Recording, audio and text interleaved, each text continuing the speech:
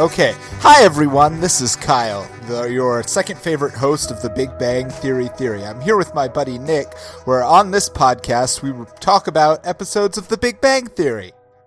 It's true. It's a television show that we decided we wanted to watch several years ago to examine what it's all about. Why do nerds hate it so much? Why do people who aren't nerds love it?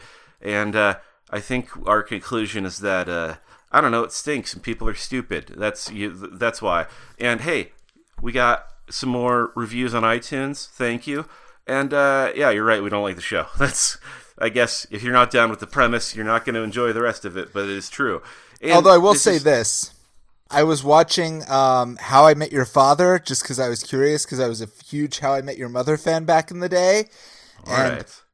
How I Met Your Father, I can already tell, is working very hard both to be relevant to current day trends, like Tinder, am I right? And also to be like 150% less problematic than How I Met Your Mother. And somehow, somewhere, it's just not as funny. It's not, in fact, it's not funny at all. It might actually be less funny than the Big Bang Theory, because at least and that is a weird statement to say. So here's what's up, everyone. If you're listening to this show, chances are that you might not be a fan of the Big Bang Theory, and that's fine. But more likely you are a fan of it, and you found our show by accident, and you're kind of surly right now, but here's what's up. People who love the show apparently also love us, and if you don't believe that, listen to the end of the episode, and then decide whether or not to be mad at us after you're done, because we already got you. But the reason I brought that up is obviously we find disappointment with other things too. We're not just picking on your show. Kyle's not happy with anything. I'm not happy with anything. That's why we spread our misery. And spoiler alert, I'm with you on the Big Bang Theory today, fans of the actual TV show. But I'm gonna make you feel real weird about it. Oh, I'm looking forward to this. So let's go ahead and dive into our short summary then. And so we've been front-loading reviews. This is Season 5, Episode 21, The Hawking Excitation. And I'm not going to say I hated this. Like I said, it just kind of washed over me. So I'm going like 4 out of 13. But Kyle, how do you feel? I'll tell you after you summarize the episode. Oh, Kyle, all right. You're breaking the rules, but I'm going to allow it. So, yeah, Season 5, Episode 21. I'm trying to create some dramatic structure, Nick. I understand, and I'm leaning into it. All right, Jesus Christ. Good. The Hawking Excitation. I've been reading some Agatha Christie novel. I've been reading The Styles Affair, which is her first Hercule Poirot mystery. So I'm really dialed into how important it is to set out some red herrings, create some misdirection, totally stall your co-host's momentum at every possible turn. These are all important aspects of dramatic tension. Well, I look forward to that aspect being brought up over and over again, as I'm sure it will be. But I'm going to try it again one more goddamn time. Season 5, Episode 21, The Hawking Excitation, named such because, spoiler alert, very end of the episode, Stephen Hawking does indeed make a cameo. And the whole thrust of the episode is that Wolowitz gets to... it's kind of weird. He gets to be his escort, essentially. He is the engineer who will be keeping Dr. Hawking's chair in shape. For those who do not know, Stephen Hawking is ALS. He uses a electric wheelchair. He's largely immobile.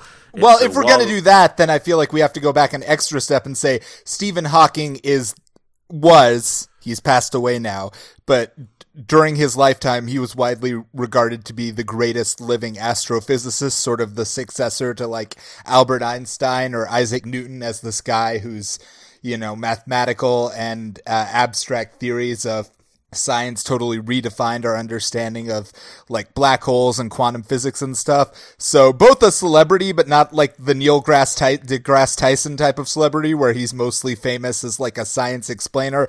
Like he did some really fucking hard mathematics and hard like scientific speculation that put him on the map and earned like the respect of his peers, and then he became sort of a breakout pop culture figure. And yes, he had ALS and was in a wheelchair for much of his life. And so Wolowitz, being the mechanical engineer of the group, gets to be the guy that maintains his chair while he is doing a visit at the university. And Sheldon overcome with jealousy, but not like petty jealousy, more like please, please, please let me be a part of this jealousy, wants to take advantage of that connection to get a paper of his to Hawking because Sheldon coincidentally has made his own discovery, something to do with the Higgs boson particle. That's as much as I can make of it.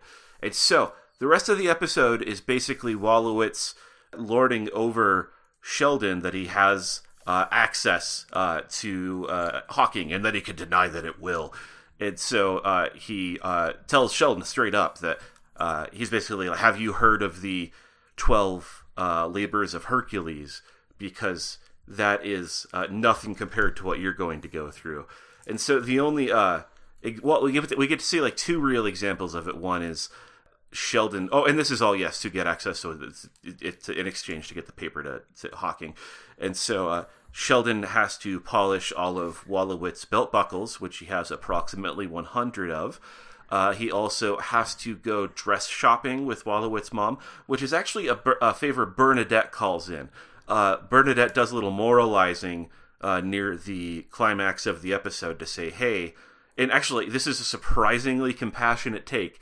Bernadette says to Wolowitz, what you're doing to Sheldon is wrong, and you need to stop. You're lording this power over him, and you're hurting him.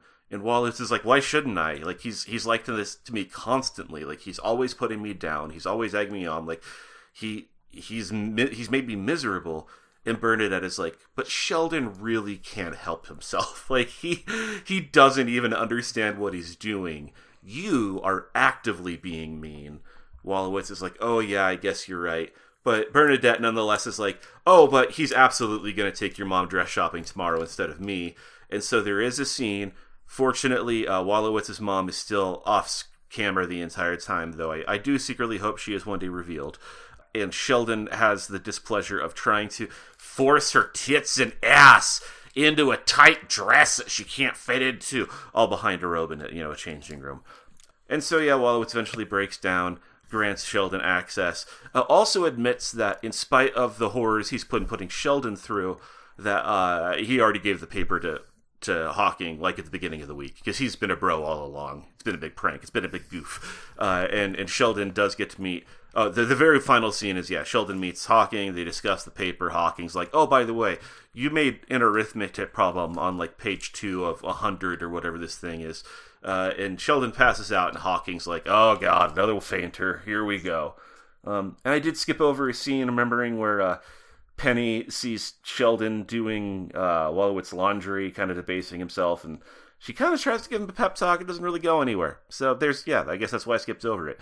Kyle, that was a summary. Tell us how you feel about it. First, what were the examples you put of Sheldon's humiliation again? The belt buckle polishing and the dress shopping with Wolowitz's mom.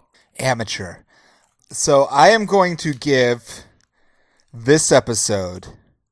I hope you are ready. An unprecedented 12 out of 13. I was not ready. Continue. This is, hands down, my favorite episode of The Big Bang Theory that I've ever seen. And I will tell you why. Because what poor... I think I know what you're getting to, and we need to talk about it, because I have other feelings about it than you do, obviously, but go ahead.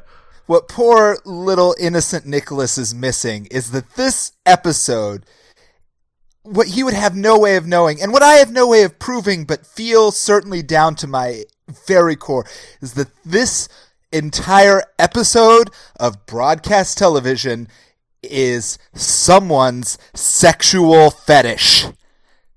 And they got it into an episode of TV. And good for them. Good for you, random TV writer. You managed to take your deepest, dirtiest, most shameful kinks and you turn them into a plot to satisfy all of America. And you slid it so under the radar that someone like Nick can watch it and it just totally goes right through his smooth little vanilla brain. But I know Kyle knows what you did and Kyle likes it. So well done. Hats off to you, sir. Full respect. Congratulations. You did it. You did it for all of us, you bastard. You beautiful bastard. You did it. Are you just talking about the Dom positivity, or are you referring to something else here? No, oh yeah, I mean, the Dom positivity, I'm talking very specific, I mean, there are several things in this episode, but I'm talking very specifically about the scene that you neglected to mention, where Wolowitz, after making Sheldon clean his piss-covered belt buckles, so right after the scene where Wolowitz comes back, Daddy Wolowitz as I will call him, comes back to find that little Sheldon has cleaned his piss-stained belt buckles to a high shine. He says, now for your next task, I have this French maid's uniform that I got for Bernadette, and she did not wish to wear. And Sheldon's like, so you want me to return this? And Wolowitz goes, oh, no. Literally, his exact words are, oh, no, mon petit cher. And we are treated to the sight of Sheldon walking into the Caltech cafeteria wearing a French-maid costume, humiliated in front of all of his peers, while Wolowitz, we can't see, but presumably under the table, spots the single largest boner of his entire life, having completely sissified and emasculated his friend. Kyle, oh my god. The degree to which you were projecting.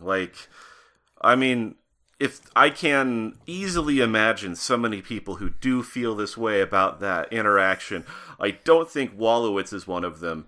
And the fact that you're giving this 12 out of 13, you are obviously so horned up about this, and that's okay.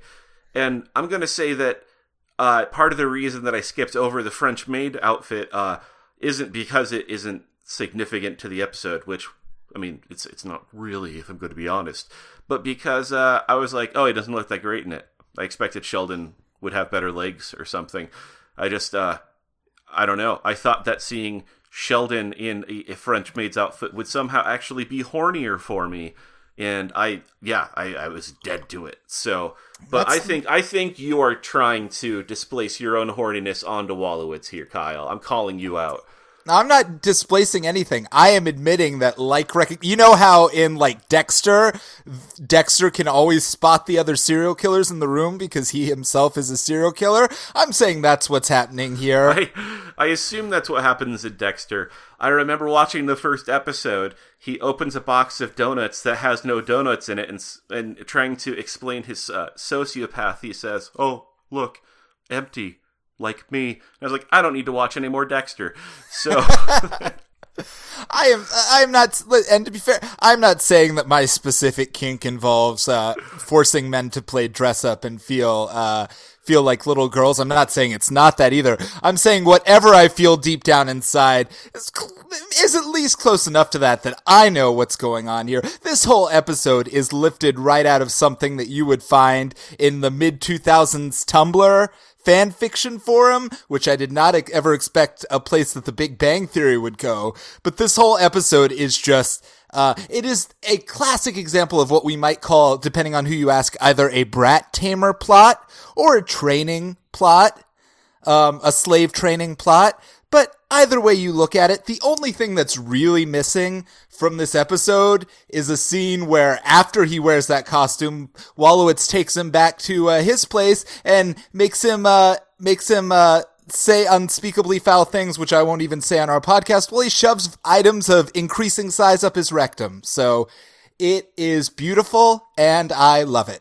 All right, well, again, it seems we are learning a whole lot about eyebrow-raised Wolowitz in this episode, so that's exciting. It was his idea. Someone in the writer's room pitched that. Yes, someone in the writer's room did, Kyle. Someone in the writer's room has feelings similar to yours.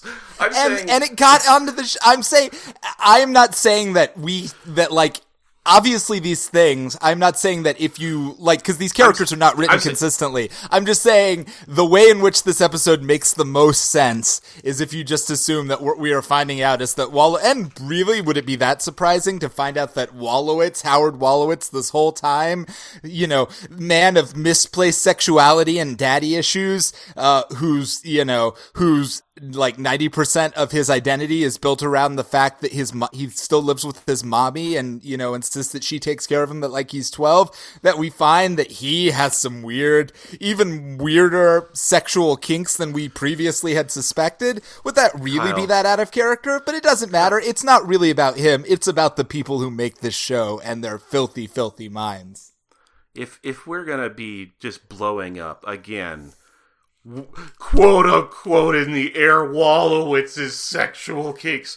I'm going to admit to you right now, the only thing that kind of got the hairs on the back of my neck a tingling, where when Bernadette comes over to stay over with Wolowitz at their place, which I still think is weird because they live with Wolowitz's mom. But I was like, you know, I bet it would be pretty good to have an overlording mom and then just to have reckless, loud, gleeful, I meant to say reckless abandoned sex that disregards the mom's feelings. I bet that would be a freeing thing. And for a moment, I imagined having cool, fun sex with Bernadette. But that happens most episodes. I just don't imagine also the Wolowitz frame of mind while I'm doing it, which did get me that much more passionate for those fleeting moments. So there I was. That's my thing, is I want to make Wolowitz's mom know that I don't care about her feelings. That's what I'm into. Well, that's fine, and that's totally fine. But and you're allowed to feel that way. But again, a detail that you are missing because you're just not quite kinky enough is that in this episode we find out that every time Bernadette comes over to bang Wolowitz, she says this, the Wolowitz's mom bangs her, like slaps her on the tush and says, "Go get him," implying that maybe while they're having their loud sex, you know, Wolowitz's mom is in the other room listening to them and getting incredibly turned on as she, you know, imagines herself her surrogate fucking her son. And think about that. I'll think about it. That's fine. I mean, if it works out for everybody, Wolowitz doesn't need to know. It's not hurting him. That's fine. And then they can all take turns pissing in Sheldon's mouth because that's all he's good for. Well, hey now, let's not get nasty about it, all right? It was all fine, you know, the three people making sure that they're all violating each other's personal space with loud sex noise and recycling those noises in a way that is semi-incestual. That was all just fine, but when we get back to our earlier Sheldon drinking piss days, I think maybe we have to reflect on how far we've come. All right? Sheldon does love that piss. I don't know. Anything else that you... Because, like, I've told you how I feel about this episode. And again, did not hate. Obviously didn't have the feelings you did about it. But, like, anything else that you want to get into? Okay, so other than the intense sexual fetishizing, I guess I will, we can talk about, so this episode I think this is like the second or third consecutive episode in which Amy doesn't appear. And I didn't think about it during, but that's 100% true, yes. Well, I mostly noticed because they have a line in there where Penny is like, where again, Sheldon is watching Leonard's underwear, nothing weird about that, and then, because let's think about that. Because Leonard's mom obviously always washes his underwear and is happy to do it. So in making Sheldon watch Leonard's underwear or Howard's underwear, it's not even about the fact that the underwear doesn't normally get washed and Howard wants someone else to do it. It's entirely about Howard feeling the power of making Sheldon wash his unmentionables. That's the only reason he's making him do it. Yeah. God, I love it. There's nothing about this episode that suggests that, Wolowitz actually needs help with these things. Thank goodness Sheldon's available. It's obviously about debasing Sheldon. I understand that the kink elements here thriving on here, but it wasn't mind-blowing to suggest that, yes, this was all about power to begin with. Yes, good. I'm just making sure we're on the same page. But anyway, Penny goes, "Oh, are those Amy's leopard skin panties? That's awfully trashy, but good for her." And then, of course, they're not. They're Howard's. But I was like, oh, they're reminding you that she's a character. Or I guess they're signaling to the audience that she hasn't been written out of the show, even though she hasn't been in a couple of episodes. I'm like mad now. I'm like, somebody has to have sex with Amy. I don't know who, but like, somebody needs to make that happen. Like, I know that Daddy Howard should have sex with her in front of Sheldon while he's not allowed to masturbate. All right. I mean, if that's how you want it, fine, Sure. I'm going to continue to lean into this and not judge, but I'm not going to put any of this on Wallowitz. It would be a better show if every episode was like yes, this. It would be a much better show. Well, that reminds me. So I was thinking about this recently, where I think one of our recent reviews that, again, points out that our show is dog shit, which, by the way, anyone listening to this, please feel free to give us reviews, good or bad. Right now, we have a perfectly even 3.0 on iTunes, which I think speaks to the honesty of what we're putting out there. We don't have all these shills coming up saying, oh God, it's great, you gotta listen. No, we have people on here who are like, hey, I thought I was gonna hate this and I didn't. And people are like, hey, I thought I was gonna hate this and I did. Nobody goes in thinking they're gonna like it, and you're right not to, but we appreciate the honesty. Yeah, nobody feels milquetoast about it. That's pretty cool. But regardless, the thing I was thinking about is some people, more than a few, who don't like our show, keep suggesting that like we're taking it too seriously, we take ourselves too seriously, or we have too high of a standard for sitcoms. And I again was kind of thinking, like, I think maybe I really do have too high of a standard. And I think that now that we are watching The Big Bang Theory, now that we're watching, doing it for 4 years, but this is like my first commitment to like a long-term, regular, like broadcast sitcom. Like I'd never really committed to one of these before. I'd have like whatever like limited show I'd watch that would die, but like this is the first long haul I've been in.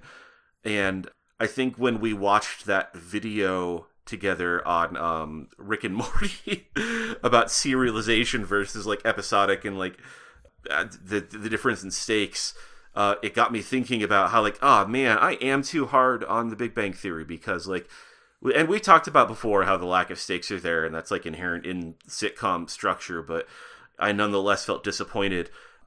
And so I was thinking like, I've really got to reevaluate. I have been too hard on this show. The listeners are right. Hey, second thought, eat shit, listeners.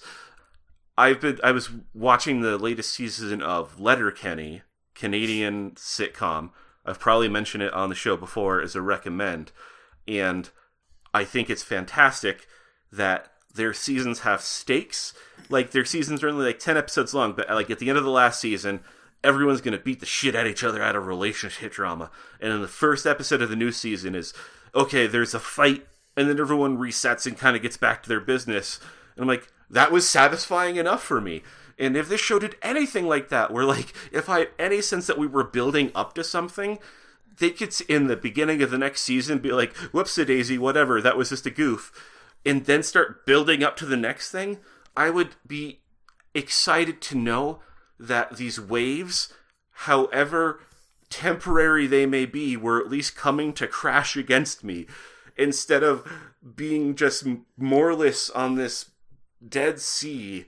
And so that's, I guess, that's where I'm at thinking about this show. I think we talk about this show a lot, but we've never talked about this aspect of it. I feel like Peep Show did a pretty good job of that, because it would like it would basically, every season would have its own set of running jokes, and actually it's not even really running. It was just like you had to track the characters, because the characters, well, not even the main characters, all of the peripheral characters who were just these recurring joke characters, but every time you saw them, it was like when you weren't watching the show, basically their lives advanced, so that like every time you met them, it was like, what happened? What's been up with you since the last time we saw you? Still up to the same old shit? He's like, no, actually, I'm addicted to cocaine now. Yeah, like Super Hans, like, is just like the fun druggy character. He could be totally one note, and instead, every time you check in with him, he's had a new relationship. He's been through a new series of crimes. He casually drops that he has twins he's never speaking to. Like, it's it's nothing significant enough ever happens to that character that affects the show in a way that like requires long commitment that might drag it down, but they are still living complete lives in the background. Yeah, sorry, I'm just supporting you. You were right, and I agree. There. Okay. The only other thing, I guess, that I really want, it's not like a big thing, but it was interesting to see. I think they talked about Stephen Hawking on this show before. I wonder if he was even in an episode and I'm just forgetting about it. It feels that way. Regardless, while I was thinking about him and his career, I was like, I don't actually know that much about Stephen Hawking, so I went into a deep dive on Wikipedia, and I learned a bunch of interesting stuff about his life and about singularity theory and whatever. But interestingly enough, I suppose, apropos of, it's actually one of the more appropriate cameos on this show that we've had. I guess that's mostly what I'm trying to say for a couple of reasons. Probably my favorite cameo, but yeah, go ahead. I mean, the first thing is Stephen Hawking is like canonically the kind of like the guy who does the same work that Sheldon is trying to do and the kind of guy that Sheldon would be interested in impressing. Like, he literally wrote one of the books on the Big Bang Theory. So it actually makes sense. And also, I didn't know this, but because I don't know if we've ever talked about this, but I don't think they ever tell you what school this is that they all go to. But we've sussed it out over time, but they never are explicit about it. Right. I was just looking into the Wikipedia, and it's like, well, Stephen Hawking spent most of his time in England, but he tended to spend about a month out of the year at Caltech in Pasadena, California. And I was like, oh, Caltech, of course. So yes. It's not even that crazy. I don't know if the part about him having like a special wheelchair guy is true at all. That's that absurd. Sounds like completely made up. Yes. That is them. Oh, in my notes, I put that plot device there with the note under it, just hackneyed, because they're looking for any excuse to attach Wallowitz to Stephen Hawking.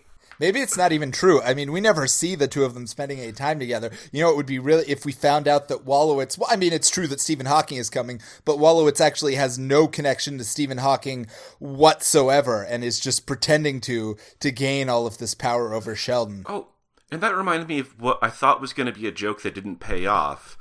Was, again, Wallowitz is the chair engineer, Herditor, and in one scene, he casually starts handing out these little souvenirs, and everyone's like, what are these? And they're like, oh, they're parts from Stephen Hawking's wheelchair. I was doing maintenance on it, and I just couldn't figure out where these were supposed to go. And so it's like a fun throwaway joke, but I was really waiting for there to be a mechanical problem with the chair that Wallowitz was going to have to like take the hit for. And something else I skipped over in this episode is the final most Herculean of the tasks that Wallowitz asks of Sheldon is for Sheldon to give him a genuine compliment on his work. And Sheldon's like, oh, yeah, no, you're good at your work. And Wallowitz is like, oh, my God. Like, how? I can't believe that just happened. Are you serious? That was so easy. Like, and Sheldon's like, oh, don't misunderstand me. Like, I've never questioned whether or not you are great in your field. I don't doubt that. It's just the work you do has no meaning. It doesn't matter to me. And so it's like, oh, Sheldon. Yeah, not worth doing. So he gets him anyway. He's such a brat, that Sheldon. But he's going to get punished for that later. But to tie a joke like that together with a situation here where Wallowitz very likely did something wrong and is incompetent would have been rewarding. Writers, hey, if I could go back 10 years ago and be in the room, that would have been my note. Look at me, judging it from afar. But yeah, anyway. Do we want to talk about things we like now? I don't know. Let's talk about things we like. All right. Hey, everyone, if you've never listened to the show before, we make a hard left turn to talk about things that we would recommend you check out, nerdy things that you can watch instead of or in addition to The Big Bang Theory. I've got one loaded up this week, but Kyle, do you want to go first, or how you feeling? I'll go first. So I was just going to recommend, Sexy Fan Fiction Forum 169. I'm kidding. I am going to recommend Amazon's new... Oh, well, this is just funny because this sounds like I'm about to recommend Critical Role. I was like the long-awaited Amazon adaptation of a popular fan series. But no, it's not. The Critical Role show is great, but it's almost too predictable to recommend it. Damn! There's nothing. It's great. If you like Critical Role, you'll like it. If you like Dungeons and Dragons, you'll probably like it. But the animation's pretty good. But no, I was actually going to recommend the new Jack Reacher show on Amazon. Whoa! Continue. I wonder if the kind of people who listen to this, who like The Big Bang Theory, it wouldn't surprise me if a lot of them were already Jack Reacher fans, because there's got to be some crossover. Because he's a very popular. I mean, so the Jack Reacher books are a series of books written by a guy named Lee Child, of which I think there are like 25 now. They don't do like John Grisham numbers, but I think anybody else you could name, James Patterson or any of those guys, I think he's right up there with any of them in terms of like how often his books appear on the New York Times bestseller list. So they're all these tales about Jack Reacher, who is in many ways, he's not just perfect, he's actually like, he's more obnoxiously like masculinely perfect than a lot of these. Like, he's such an obvious like male masculine empowerment fantasy. Sure. Even more so than many, because a lot of times when you have like these badass grizzled dudes, let me start like this. So he combines two separate like masculine empowerment tropes. The first is he's this incredibly big, sexy, tough guy who can beat up anyone and shoot anyone and kill anyone with his bare hands, which is obviously some sort classic of military killing machine, right? Is that right? Gist? Well, he's a military police officer, so he was the guy who caught criminals that the army thought were too dangerous to leave to amateurs. And so if a Navy SEAL like murders someone, then they send Jack Reacher, or actually I guess that would be the Navy. If an Army Ranger murders someone, they send Jack Reacher after him. But so in addition to him being like this total Rambo badass, he is also like a master detective. So he's like Sherlock Holmes. He's basically Batman, I guess. He's Sherlock Holmes in the body of Conan the Barbarian or Arnold Schwarzenegger, and incredibly good looking, incredibly stoic. And he doesn't have any, soul crushing job or even report to the army anymore. He literally just wanders from town to town doing whatever he wants and righting injustice wherever he comes across it, like the Hulk or something. But he's James Bond for people who watched The Office and fantasized about that life.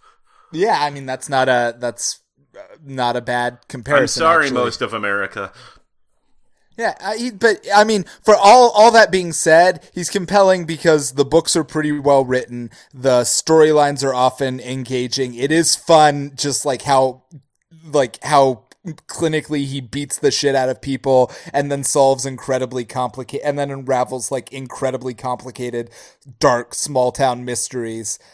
So I and everyone else in my family is a pretty big fan of the books. They made 2 of those books into movies, and it was a huge scandal at the time. The movies were popular, but Jack Reacher in the books is like a 6'5", 280-pound man, and they cast Tom Cruise. Isn't he like open secret 5'6" or something like that? However, he's not. He's the same size as a normal. At the very least, he is normal sized. No one would look at Tom Cruise and think large, let alone gigantic. Yeah. There. Whereas one of the whole points of Jack Reacher is he just looks like someone you don't fuck with, and so. But the movie, I mean, I'm not dissing the movies. I'm just saying it was a famous example of miscasting or of just casting against the type of the book. But so Amazon has made a TV show. I don't know who this actor is, but the guy they cast, he fits the physical bill, and the show is pretty slavishly faithful so far to the plot of the first book. I only watched like the first episode, but it's all pretty much because I think the original book was set in like 1994 or 1990. How recent is this TV show? It just came out. I mean, literally the first episode has dropped, so I'm really only recommending the pilot. Was John Krasinski not also Jack Reacher, or who was he? He was Jack Ryan. I see why that would be confusing for you. He was Tom Clancy. Okay, I absolutely thought the two were the same, so okay, never mind. Nope.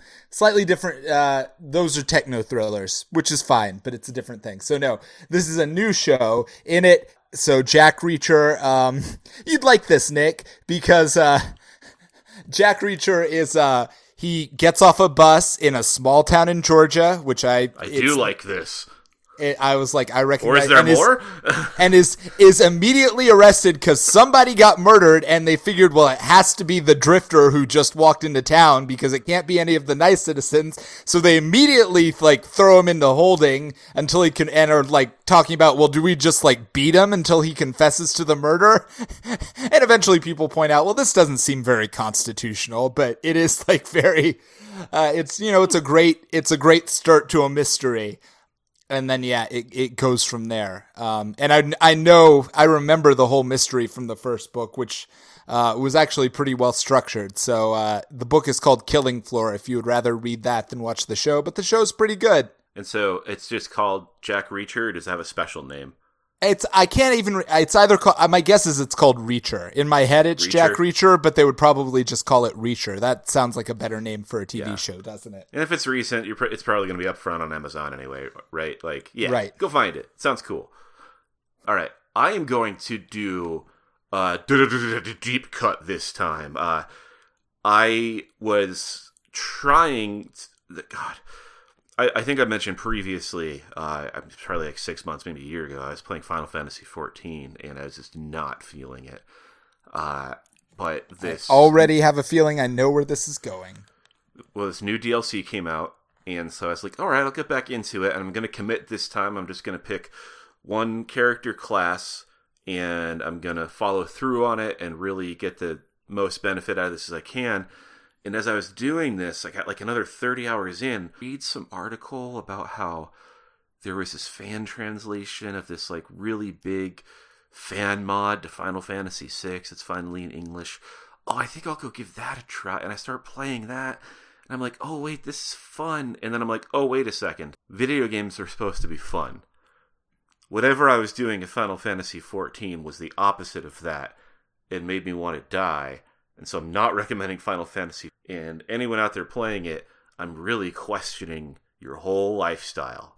But what I have been playing is 2 different fan mod versions of Final Fantasy VI. Yep. And I'm going to recommend both of them, baby. I don't think I've previously recommended Final Fantasy VI itself, but here's what I'm going to recommend that too.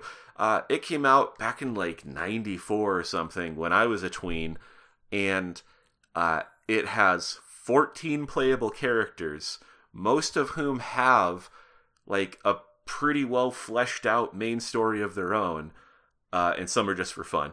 But it's great. It's like a real ensemble cast. It has a lot of fun, different. It doesn't quite have materia like Final Fantasy VII does, but it has a precursor where I don't want to get into the technicalities of it. But anyway, it's a great story. And many people feel like it's the definitive Final Fantasy game, right? Like if you could only play one. It's one of the best. Like I couldn't tell you what I think is the best, but anyone who doesn't like 6 is a dum-dum, and I'll fight you. It's fantastic. But it's not perfect. Particularly, it was coded really badly. And so, like, all sorts of stuff just doesn't work how it's supposed to, at least not in the original version. And the translation, too, was done by one guy in the course of, like, 2 weeks. And so it's not terrible. Like, he did a great job, but it wasn't fantastic. And so fans have really made it their own. And these 2 versions I've been playing have gone even further, where I've been playing both the Brave New World mod, which kind of it reframes character development in a way that you have more tightly defined character classes. And so that is fun if you want to, like I often do, have kind of like nitpicky fun with what you actually want your characters to be, rather than having a whole crew of like all powerful overlords that can learn everything, which is kind of what happened in the first game. But the other version I've been playing is called Final Fantasy just T Edition, and apparently this is like a mod that people have been working on for years and years and years, but it's been only in Japanese. Someone finally translated it to English, and I think I'm liking this version better, because while it doesn't allow you that same level of control over customizing your characters, which I do find frustrating, it has made so many other interesting changes to battles that are really clever. Like there's a pretty big story fight. There's early in the game, most of your characters end up in a 3 branching path system. You have to do all 3 paths, and then they reunite at the end for a big battle. There's like 12 of you against the bajillion guys, and it's kind of a breeze in the original game. And you fight the boss, and he's kind of a pushover because it's just a story thing, and it's not supposed to be that big of a challenge to get through. I did that last weekend. It took me hours because the boss, it's not a grinding thing. It's like a puzzle, and it's frustrating a little bit, but in a way that like really tests your knowledge of the game. And I feel strange like getting so like granular and nerdy about this, but like I love it. And so if you are into old games or that game in particular, go play these. Also, you have to know how to like download ROMs and apply patches because none of this shit is, do it. Here's my question, Nick. If you were like me, a complete novice who had never played Final Fantasy VI before, well, except on the shitty iPad version that you got tired of really quickly. Yeah, I think that's fundamentally the same game, but it is very ugly. Which would you consider to be the definitive experience if you were a beginner? Like which version? And it doesn't have to be a legal version. Which version of the ROM plus mods plus retranslation would you recommend? If you were to have never ever played it before, I would not recommend either of the versions I just played because those expect you to have a pretty good understanding of the game in the first place, especially the T edition. You will get nowhere in it will mutilate you. Don't do that. If you were to try to play the best version of the base game, my understanding is that the Game Boy Advance version added a lot of content that didn't make it into the original game and fixed a lot of stuff. The only downside is that it was working with the relatively limited Game Boy Advance hardware compared to the Super Nintendo, and so that caused some problems. But I think I haven't found this myself because it's not something I've looked for, but I do believe there are mods that you can apply to the original SNES ROM that add the stuff from the GBA ROM, and that would probably be perfect to me. Or, apparently there's going to be a remastered version coming out in a couple weeks, but Square has been very lazily putting these out without much effort, and so it's probably going to be dog shit. But who knows? In a couple weeks, we could have the definitive version. I don't know. Just play it on the Super Nintendo because it's cool. Play it on the Game Boy Advance because it's a little bit better. Just play it however you can because it's a great game. I will say that even if you don't want to play it, the Distant Worlds Final Fantasy V or Final Fantasy VI medley is a fucking bop. Just listen. It's just like all of the best music in Final Fantasy VI mixed together to a full orchestral set. You know, bum bum bum bum bum bum bum bum bum bum bum bum bum.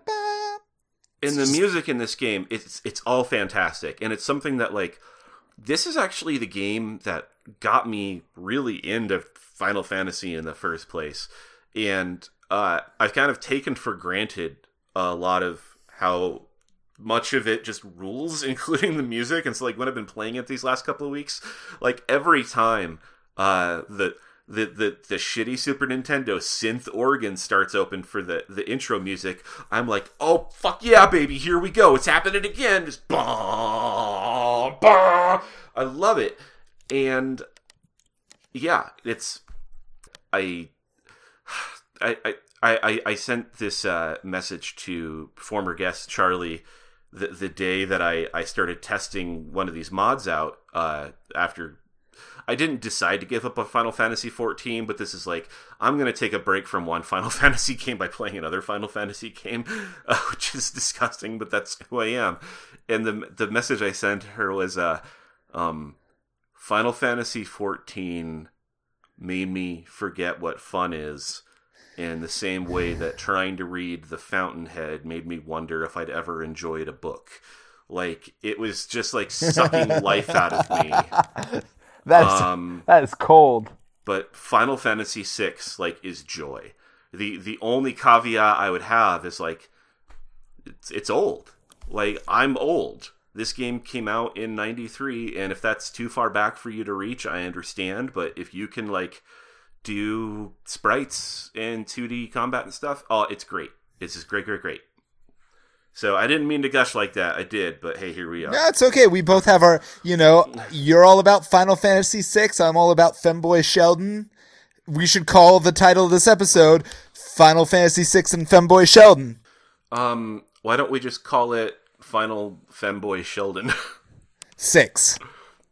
Sex. 6X. Yeah. No, okay. No, we'll just sit. 6. We're sticking with 6. All right. Sorry, everybody. Format change yet again. We are now Final Fanboy Set Sheldon 6. We are a fan mod of the original podcast. That's going to be a lot hornier. It will have certain changes. For instance, just like in the Brave New World mod, there's going to be items that are named after Slim Jims and Red Bull, which I really don't like. But that's you take the good with the bad.